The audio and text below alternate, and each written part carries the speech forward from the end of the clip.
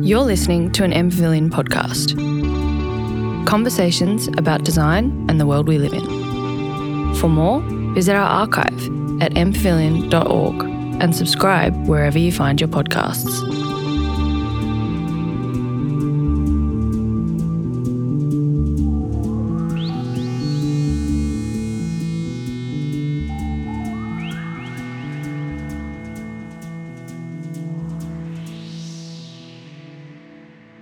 Good evening, everybody.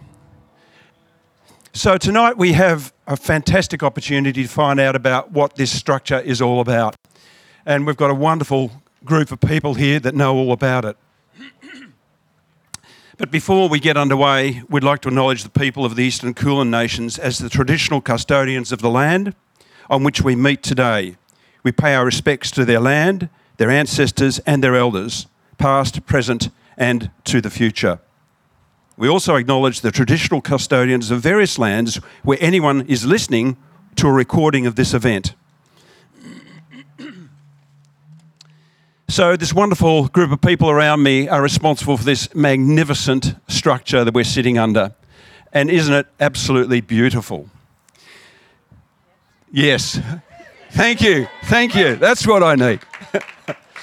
And people have come from far and wide to be here tonight, and I'd like to introduce everyone on the stage. And firstly, of course, Naomi Milgrom, founder of this foundation and the MPavilion. So founder of the Naomi Milgrom Foundation and the MPavilion. And the Naomi Milgrom Foundation is a non-for-profit charitable organisation that exists to initiate and support great public design and architecture projects just like this. I have next to me Rachaporn Choochuey. I think I've got that right with a bit of training. And so Rachaporn is the architect for this wonderful structure. She's from Allzone in Bangkok.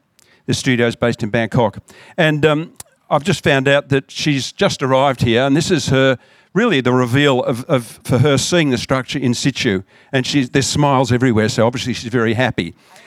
She is. And she's brought her staff out here also. And I think there's 7 staff that you've brought out for this event. 6 staff have come. They're all there. I do notice, I went to your website, they're all dressed in black on your website, and they're all dressed in black tonight. So you forced them to. So they're doing the right thing. But I went on Architizer to read about your practice, and it says, Allzone is a group of happy design professionals who joyfully collaborate with specialists across the borders of their fields, and I think that philosophy is seen here tonight, so welcome. I also have Dr. Leanne Zilka, sitting to my left, and she's the project architect for this wonderful structure. She's a local architect and has Zilka Studios. Now, Leanne is a practicing architect, and she's also an academic at RMIT University. And her specialist knowledge and approaches to fabric-based structures have assisted in the realisation of this pavilion. And she was also involved in the 2018 Kame Pinos pavilion, which you might remember, with the intersecting slatted planes that were sitting on this same location. Welcome, Leanne. I have Nigel Burdon, who's to my right. Now, Nigel's a structural engineer with AECOM. And he's been working on the MPavilions for the last, 4 or 5 years, Nigel? 3 years, thank you. And we had a pandemic, so 4 years by calendar, 3 years in reality. So welcome, Nigel. And I have also with us tonight Peter Lim, who's sitting on my left. Now, I believe you're the godfather of fabric structures, Peter. He was hooked in as part of the TENSYS group because Peter's been working in the field of fabric structures and fabric geometries for the past 35 years, I believe. And he's well recognised internationally for his work in Asia in the field of these fabric structures, particularly STFE, which I understand is the fabric structure at the top, keeping the weather out. And so welcome, Peter. And I also have Chloe Dang, who's at the end of the stage. Chloe's with a company called Oasis Tension Structures. And Chloe spent, I understand, many hours putting the lower level of this structure together. And I think you can almost drive a cherry picker now, from what I've been told. Well, you spent certainly a long time in one. So she's had her hands all over this structure. And I'm Peter Maddison. I'm practicing architect here in Melbourne, have been so for many decades. So very pleased to be here tonight to run this discussion. So tonight we really want to get to the bottom of how this all came about. These things just don't happen by chance. There's a lot of work, a lot of planning, a lot of pre-planning and a lot of effort to make it all come together. And I guess it starts with finding an architect like Rachaporn. And I wanted to ask, if I could, Naomi, how do you find these wonderful architects? And they're all from such diverse backgrounds. Each year it's a surprise, almost like the pavilion itself, when you come up with a new designer. Yes, March the 15th, you'll hear about the next one. I guess Rachaporn was a very hidden architect from my point of view. I hadn't read or heard about her, but in 2019 she was the keynote speaker at one of our conferences, the Living City Forum, and I was just struck by the way she spoke about architecture in such a, dare I say it, feminine and soft way. It was an architecture which she felt first and foremost about humanity, and it struck me as very different to the way everybody else I had worked with looked at architecture. Some of the images that she showed from the very beginning of her talk were images of buildings in Bangkok that had actually been abandoned, many, many floors of concrete, which had been left, I think, after the financial crisis. And the way she filled them with materials to actually generate housing for homeless and people who were disadvantaged, and how she managed to make them homely in a way, which you wouldn't imagine with... it looked like sort of plastic sheeting. Obviously, it wasn't only plastic sheeting, but she managed to make it look so homely in these concrete jungles. And I thought anybody who could make architecture look so captivating in such a tough environment was someone that I want to explore what she could do with the pavilion. Yeah, and what's fantastic is Naomi, the team that's built around this structure are experts in the field of this lovely, softer style of building. And Peter, you're a tensile fabric guy, and Leanne, you've certainly got experience in fabrics, a fabric ton of architecture. And I just am fascinated how the team came to be. And I wondered, Rachaporn, if you could explain how these experts, structure, fabric, assembly, how the team was put together.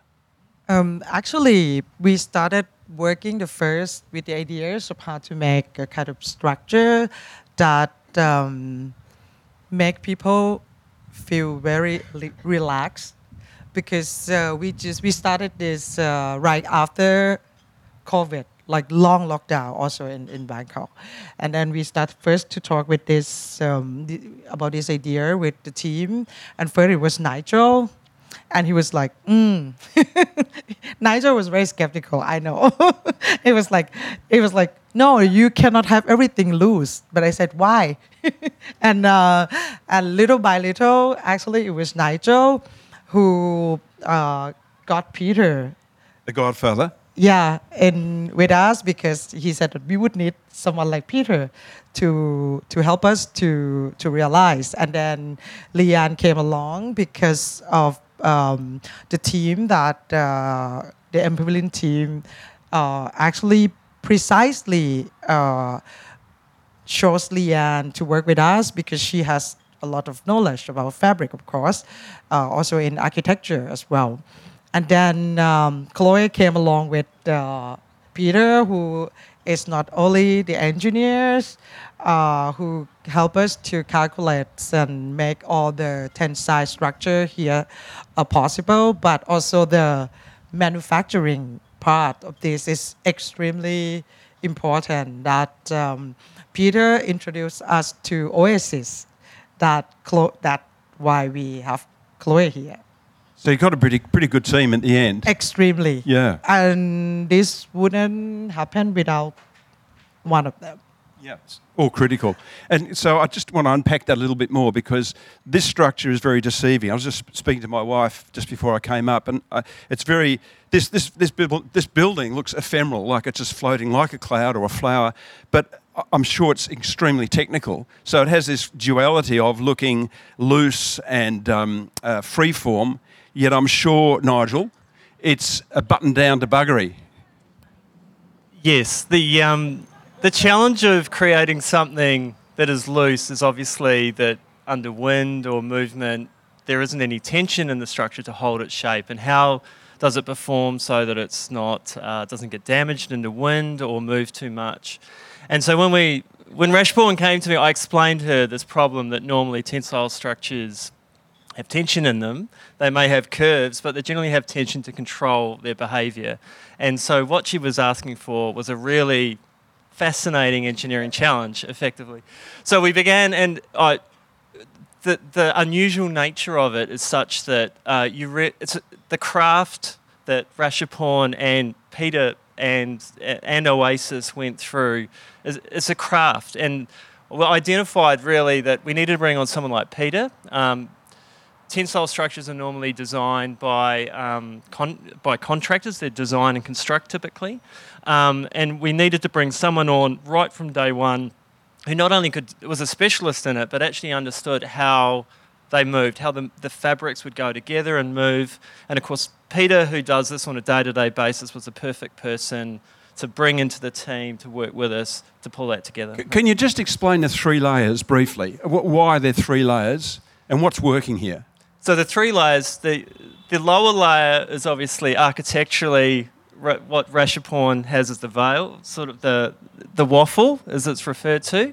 The upper layer is fishing net, so it's beyond what... At the moment, you're actually looking at the intermediate layer, but above the colourful top layer is actually made from fishing net.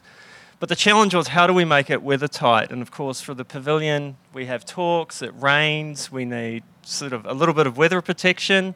So the challenge was, how do we introduce weather protection while creating the visual effect of both the waffle and the layer at the top? And the solution to that was this intermediate tensile layer, which is made out of STFE, which probably Peter can probably elaborate on, but is a sort of a groundbreaking tensile fabric, which is translucent but has the strength to be stressed in this manner. So the desire was the intermediate sort of invisible layer that would provide the rain protection, essentially. But wasn't that the challenge for you, Rachaporn, because you'd never built a weatherproof type of this architecture? Exactly. We've done some pavilions with fabric in the past, but it was more temporary. It would last for, let's say, a few days. And the one that lasts very long, it was in Sharjah, so there was no problem with the rain. So they need rains. So this one is really a challenging issue. We try a lot of approaches, how we are going to deal with materials that actually can retain the rains, but at the same time give us this ambience of being relaxed and all that. So thanks to Peter, at some point he was like, do we need one thing to do the 3 things?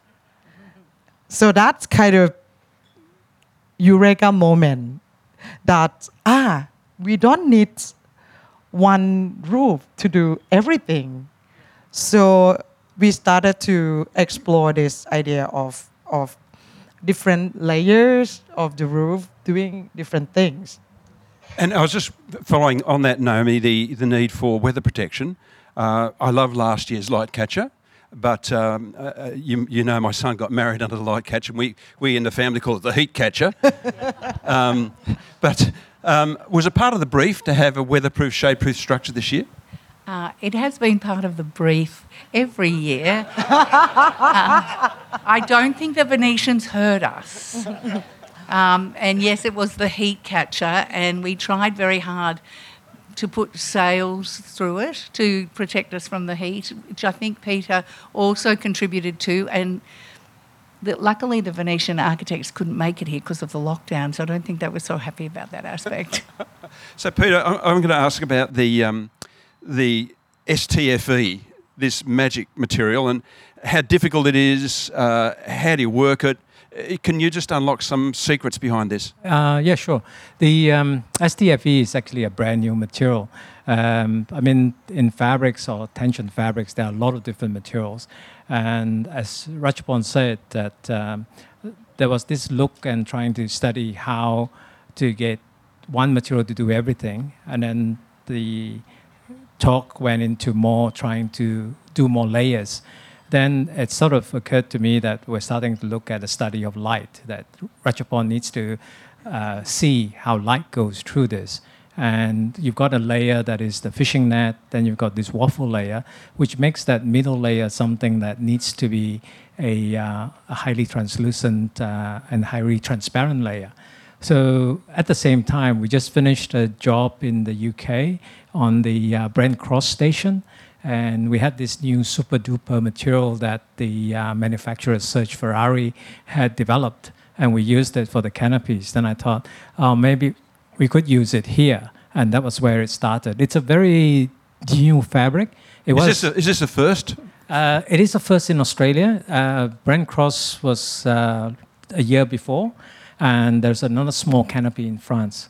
So it's very, in a sense that because it's very experimental, and again, you know, when I have a commercial client and I say I'm going experimental, they call up the lawyers. so in this case, we didn't do that. Yes, correct. So this is the thing that I think with MPavilion, and because it's a installation and also not just an architectural building, but also an art piece, you push the boundary, which I think your team, Naomi, let us do, that we all push the boundary. We were doing things that, like there are things here that I've not done before, and that is what you've encouraged by commissioning this thing, because if we push this boundary here, later on, it'll find its way into some commercial application. But coming back to your question about the STFE, it is very difficult to work with, and it was developed really to do a different problem. It was actually to address stadiums. Like if you look at the stadium, and when you have the sun come up and down, one end of the stadium will always not get sun on the grass. And a good example is actually out at the Docklands. They actually have to replace the south side of the lawn or the grass end every year, and that's not a cheap solution. So they developed this actually to address that market, to provide something that's transparent. And this material actually allows 50% of UV to come through to let the grass grow. And that's how that material came from. And it's called STFE. It's the thing with the material is that the strength is actually in the weaves. It's a acrylate weave. And when I say acrylate, you think, oh, well, what is that? And that is actually a material, it's a chemical material that's very strong, used in the automotive industry. It's actually inside the solar panels that you use, the black lines, that's acrylate. And so that's used for the weave. And then the coating onto it, the transparent bits are all the coating on it, which is a fluoropolymer coating. So it's a chemical compound of, carbon and fluorine. So they're very strong and they don't break down. This would be the biggest project you've worked on, wouldn't it? Could be. Leanne, I just wanted to talk about the actual construction. You're on site, you're the project manager. Could you tell us about the way it went together, the difficulties in dealing with something so experimental, the joys and the nightmares? Sure. So I think when people see soft and floppy materials, we always go, oh, that looks really easy. In fact, Rachaporn, I think she's getting phone calls going, can we just, rent it? Set it up now, set tomorrow. it up like a tent.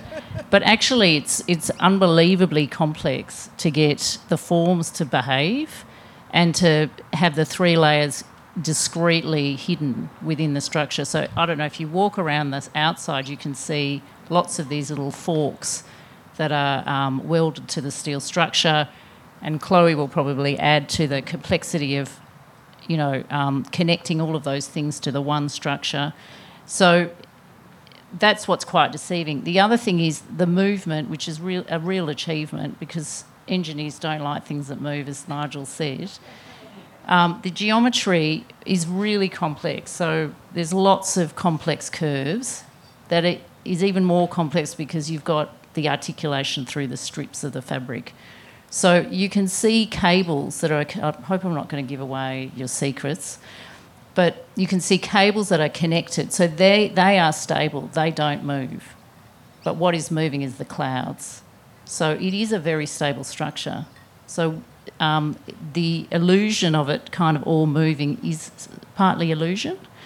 So all of these things, I guess, that's... And Leanne, you do research also at RMIT. You're not just a practicing architect. And I noticed that you're right into weaving as a form of architecture. Is this a new frontier, the idea of, I guess, fully sculptural form making? Well, fabric, look, I look closely at fashion because fashion deals with the most complex form, the body, where you have the shoulder joint is probably more complex than any kind of building that you'll see. Is this where you're going to start talking about this semi-secchi sewing machine? Yes, maybe. So they have a lot of knowledge on how, like, for example, the pleat. I talk about a pleat a lot because that is a term that refers to creating a curve through fabric, whereas we talk about folding and it's pretty kind of planar. So looking at fabric, looking at fashion textile, we learn a lot around making things with complex curve. And isn't it the way where architecture's going, where we're not just doing 2D anymore? I mean, this pavilion is one example, but if we look around the way we do drawings in 3 dimensions, the way we give them to contractors digitally, and they have the machinery, CNC routers, they have GRC concrete, they can make forms 3-dimensional. It's a different style of architecture and machinery adapting to it, like the semi-secchi sewing machine, which sews in 3 dimensions. That's right. Yeah? So industry's moving out of the 2D into the very complex form making. Yeah, and that's the challenge because we don't have, it's quite hard to make complex curves in a building. So, but, fashion textiles, there it is. Sail making is a complex curve. So we can definitely learn a lot by looking at those. Yeah, we started to talk about cell maker with the cell maker at some point as well to understand the way they work. But we just didn't go into that direction. But that was one of the studies we did. Also, all the connections are with the nautical fixtures. What fixtures? All the connections between the cabling and the fabric are all... Yeah. And Chloe, you were up there doing it. You're actually assembling. So was that fun or was it a nightmare? It was definitely more fun than a nightmare, but... a combination of both? It's funny. So for the rope connections, so this is where all the tension comes from. There are 3 ropes for every waffle panel that you see, and they all kind of get connected together. We actually got a yachting specialist to come in, so they specialise in the roping for yachts. So all very new to us as well, and it was all kind of a learning process, but essentially I had to teach people how to lash rope and take on the role of a yachting specialist as well. That's well done, because I understand you spent a lot of time on this site actually assembling. Yeah, it was due to everyone just coming together, and basically I just think of myself as the translator of the information, and I was just relaying this to everyone involved, and then being able to get this team together and understand the final outcome, even though at the time they're literally just learning how to lash some rope. It was really important to everyone involved, just so that it was obviously it is a complex project, and then breaking that down into bite-sized pieces so that everyone could understand it was important. And that complexity, I guess, Naomi, is the joy and the challenge of engaging, commissioning works that are so experimental, because there's no known outcome in terms of timing and so forth. Well, I hope there was a known outcome before we started out, but I think part of our mission is to allow people to experiment And that's why I've tried to be so diverse in the choice of architects, so that there are different experiments every time. And I think there have been, even though, if I can talk about Carme's, for instance, that Leanne also worked on. Carme and I met at a Balenciaga exhibition, and we both loved fabric and fashion. And so to get back to Leanne's work, you could see the folds, but they were in steel and timber. So a very, very different way of approaching this idea of folding or pleating. So the experimentation has been viewed differently by every single architect, which has been a real joy. I'm interested in if you could help us, Rachaporn, interpret the colour. It's such a vibrant, joyful expression. Could you tell us why the orange, why the crimson, and because you could have selected anything. Well, as I said, we started the idea from like celebration, so being in a park, in outdoor space, in summer, after the long lockdown, and people wanted to get together, to meet each other in the public. And we thought that it should be very vibrant colors. And she also looked at the branding of MPavilion, just as a matter of interest. No. I mean, we didn't really intend that, but I think it is in the spirit. It is. You just want another commission. Come on. This is slightly different orange if you look closely. Anyway, and then actually this issue should go to the material selections, because actually there's not so many material fabric in architecture available in the world. Yes. Not so many, really. It's very limited. And the one that usually you see, especially with the tension, they're basic colors. They are like white or gray, right, Peter? Like, do you have any others? Black. Okay. Black, white, gray. And we thought that, no, that was not really what we wanted. So we went a bit further. Actually, at the beginning, we wanted to use like recycled material, blah, blah, blah. It's like we want the world, basically. We wanted the world. We want everything.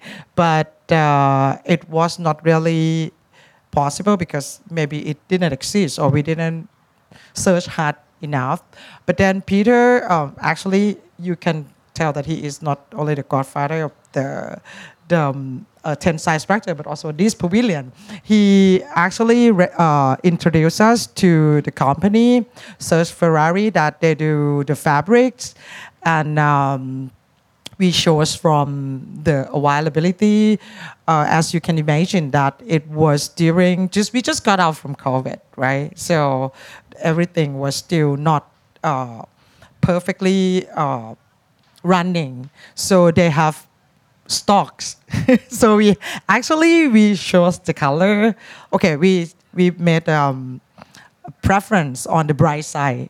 And then from their stock, this is what they have. This is the stock that they have available. We use them all, basically. We love that. We use them all, like this orange, also yellow, and a little bit of crimson red. So this all what they have. So we have to work within the limitation of the stocks. And the waffle construction, I noticed, is kind of an expression you use in your architecture from time to time. And it's very much reminds me of what we call the brise soleil, which is the way to control light, heating buildings and controlling the light and sun penetration. And it has kind of that retro feel about it at the same time. Is that intended in your work? Actually, we used it the first time also on a temporary pavilion. We call it Marmalade Sky because we wanted to shade the space, but we wanted the people to see the sky at the same time. So it's you can see through. That's the idea, and it's And the maybe Marmalade Sky structure you did in Thailand was a temporary structure. Yeah, it was that like went up and 3 went days. down. Yeah, it would move like this, and Nigel would die to see that. It moved like this because I remember first one of the meeting we had with him, and he said that, you know what, inside all of us we have a tiny structural engineer, because when things, especially building, move too much, we run away. So we have to be. We actually kind of took that as a limit. I'm sorry, it's true, everybody. No, I think it is a very good learning for us too. Like our Marmalade Sky was moving like this, and in some way it was quite scary. The other thing about the pavilion, I'm sure you're all starting to see now, is the lights are coming on. And it changes complexion at night time completely, it just starts to glow. And Blue Bottle Studios were another collaborator that worked on the lighting. And so there's lots of parts to this structure, and the kiosk at the back changes colour also. I think, is that every month it changes? Yeah, it's every month. It was the team, the MPavilion team, that got this idea that we could do some collaborations to get engaged with more people. And I love it because to me, I see MPavilion as a kind of platform.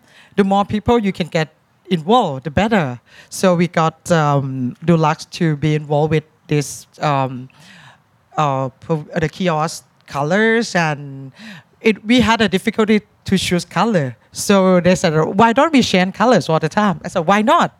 So we chose 4 colors to match with 4 months. So that was the idea. It looks terrific. And the other unique thing about this collaboration is it's mostly female. You have a strong female-based office, I notice. And I think just looking through the people who've worked on it, Peter and Nigel, I think you're outcast in terms of the profile, which is quite interesting, isn't it? They're lovely. Yeah, they're all lovely? They're lovely. They're okay. No, they're lovely. Is sustainability a big part? I mean, it has in previous MPavilions, various architects lean on that more heavily than others. I'm wondering, I mean, you mentioned before you wanted everything, but it's difficult, isn't it, when you've got to make something work from ground up, and it can't fail because it's a second-hand material. What were the aspirations, and what are the aspirations for your All Zone and this sort of commission? You mean this pavilion? We want, as I said, we want it to be a place that people can come together easily like this. This is a perfect condition that I love. It's like, it's not a place where you get in and you're like, maybe I'm not part of this. We want people to just walk by and think, wow, what is that? Let's check it out. And then they say, it's nice. Let's have coffee. Let's call a friend. Maybe hang out together. And I told people in the team in my office that if in 20 years you see a photo of a family with our MPavilion as a background, that I'm done. That's success in your terms. Yeah. And I guess the sustainability question, Naomi, is the ultimate gesture as this building has a life after its use in the park here. It's designed to be disassembled, relocated, and keep on going. Yeah, reuse is a very important part of what we do want out of these pavilions. And when they're relocated, we want them to be used as community spaces and educational, because this connects Australian architecture students with Rachaporn and her practice in Bangkok, which is extremely important for us. So it gives our Australians access to this type of thinking. It also gives them access to all of the people who've worked on this. And I think that Sam gave me a statistic the other day which said we've worked with around 4,000 collaborators over the 10 years. This will be our 10th year after this one. And it's so important to us that everybody is able to learn something from this. Yeah, that's exactly right. And what a contrast each year is. If you compare last year's pavilion to this one, it's just chalk and cheese. I'd just like to speak to Leanne and Chloe a bit more because this sort of structure is embedded in your thinking in terms of the research you're doing, Leanne particularly, and Chloe, the way you assemble things. Could you just expand a little bit about what this pavilion, how it works as an exemplar? Well, I think the main thing to gain from it is that, light is right. So lightweight structures really have an impact that you just cannot have with any other material, soft materials. And I think it shows that these things can be permanent and that there's no loss of vision. So I think Rachaporn's temporary structures that were so joyful, they're not just celebratory for a small amount of time, but they can be permanent. And I think there's already a lot of excitement around where this is going to go. So I think it's a really great thing to teach an alternative way of thinking about structure, form and skin. Yep. So what would be the lifespan of this building, do you think? Peter, you might know. Well, we've designed the building... Just be careful, Peter. We've designed the building in terms of width and everything for a 50-year return period. How many years? 50. Good. Right. Excellent. That's 50. Excellent, man. We like that number. Yes. But I think the only thing I wanted to add was that basically, if you look at this pavilion, and at times I do come and look at it, and when you look from afar and you look at the structure, you sometimes feel very surreal about it because it looks like as if someone photoshopped something and dropped it into the park. And I think that's the uniqueness of this building, that it's very, very different. It looks like it doesn't sit here, but at the same time, it sits here very well. And I think a lot of that is through the journey that all the team has gone through. And with structures like this, my experience is that the journey itself has to start early, which it happened. And I think also what we find is that everybody came into looking at this structure with no egos. And I think that's very crucial because that helps everyone look at something. You've got a good idea, we'll push it. You have another idea, we'll try it. So I think Naomi's given that impetus to us to try something new.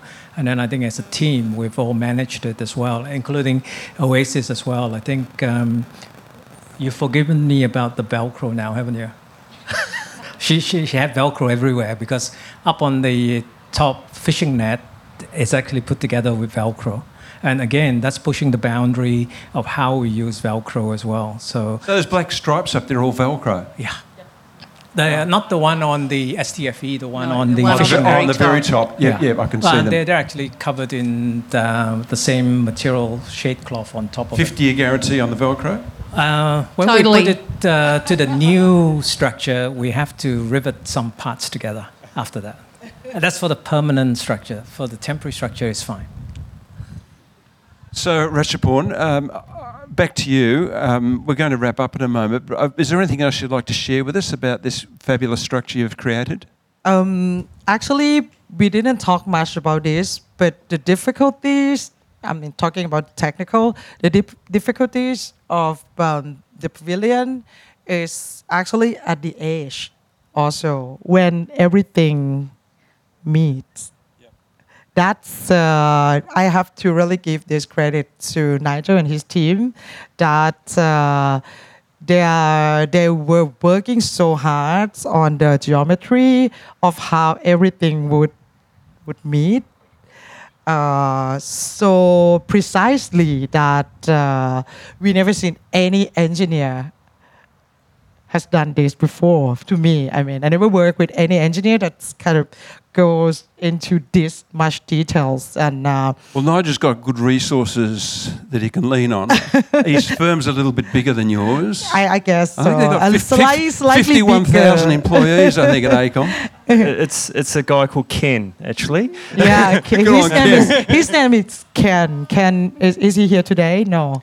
Ken couldn't make it, unfortunately, but Ken got involved with the geometry of the nosing, and I sat beside Ken, and Ken is absolutely brilliant. And I said, we've got to, try and match the nosing so that the angle of the top surface blends to create that triangular nosing. And Ken went to work and he did an absolutely fantastic job scripting it all. It was effectively programmed and modelled in 3D. So he did computer programming to model out the geometry and then passed it obviously to Rachaporn's team as well. Yeah, and again, I didn't do this on my own. I have a huge team in my office. What, 7 people? No, more than that. But then they've been doing this. They were doing this really putting a lot of efforts because the fabric, it's difficult to understand. So we had to make a lot of mock-ups from like 1 to 20, 1 to 10, 1 to 1s. But then you can imagine, like, if it's too small, you cannot make the waffle. If it's too big, we didn't have enough space. So we ended up doing 1 to 10, and it took us like 2 months to just do the model of the waffle, to understand how the waffle would behave. So it's really a lot of people energies. Is the waffle going to keep appearing in your work, do you think, Rachaporn, or is it out of the system? I'm not attached with the waffle, but it's just that for the time being, it's interesting to explore. Today, I went to Peter's office and I asked him, but Peter, can we do like tension with waffle? He said, of course, why not? So we see. Watch this space. But I do think the light is extremely important, as Chloe and Leanne have said. I think that, do you want to talk a little bit about the way you feel about light? Yes, you mean the light, especially in Melbourne? Yeah. Actually, first time I came to Melbourne was long ago, and 2019. It was, I think, the weather was not that sunny. Was mildly sunny, but I think the light here is very strong, but it's extremely beautiful, and also I think it's very nice if we can have a space that is lighted but not too strong. And I have a very good friend here, Susie. She told me, she's a local Melbourne. She told me about the sunlight in summer in Australia, that it is so strong, that it's nice, but it's so strong that you have to find a way to deal with it. So we kind of try very hard to understand the light and how we were going to use different layers to, let's say, to tame the light, that finally being under the shade is it becomes comfortable. And also, not only that, we don't want the inside to be dark. Like usually when you put up this kind of roof, the center would be slightly dark. But then the way that we ended up using these layers with the waffle structure that allow the light to go through, diffuse and regulate the quality of the light in the interior space. It's not really an interior, inside. Yeah. I came here about an hour and a half ago when the sun was out, and I actually wanted to come in to the middle of this to get out of the hot sun. So I think it's working. Okay, thank you. Well, look, I'd like to thank all our panellists today for joining us, and I'd like to congratulate them all on their fine work. And to you, Naomi, again, for a wonderful, generous gesture for Melbourne, the City of Melbourne. It's a beautiful thing you do, and when results like this come out of this wonderful generosity, it's to be shared by everyone, whether they're just going by the tram and looking in, or whether they're actually in here, a part of this wonderful festival of events you have while the structure's here. So congratulations, Naomi. Congratulations, Rachaporn and your team. And thank you so much to all the panellists. If everyone could give them a bit of encouragement, thank you. Thank you, Naomi. Not only to me, but I would like to say the last words.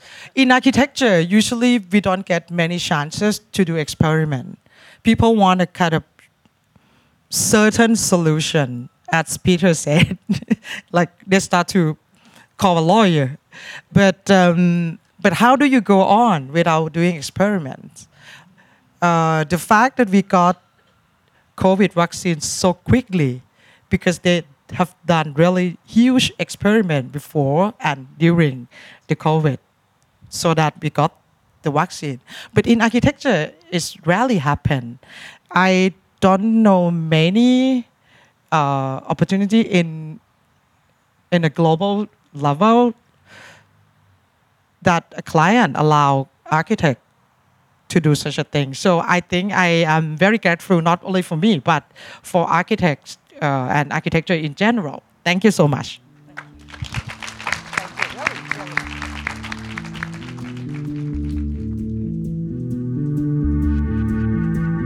You're listening to an MPavilion podcast. Conversations about design and the world we live in. For more, visit our archive at mpavilion.org and subscribe wherever you find your podcasts.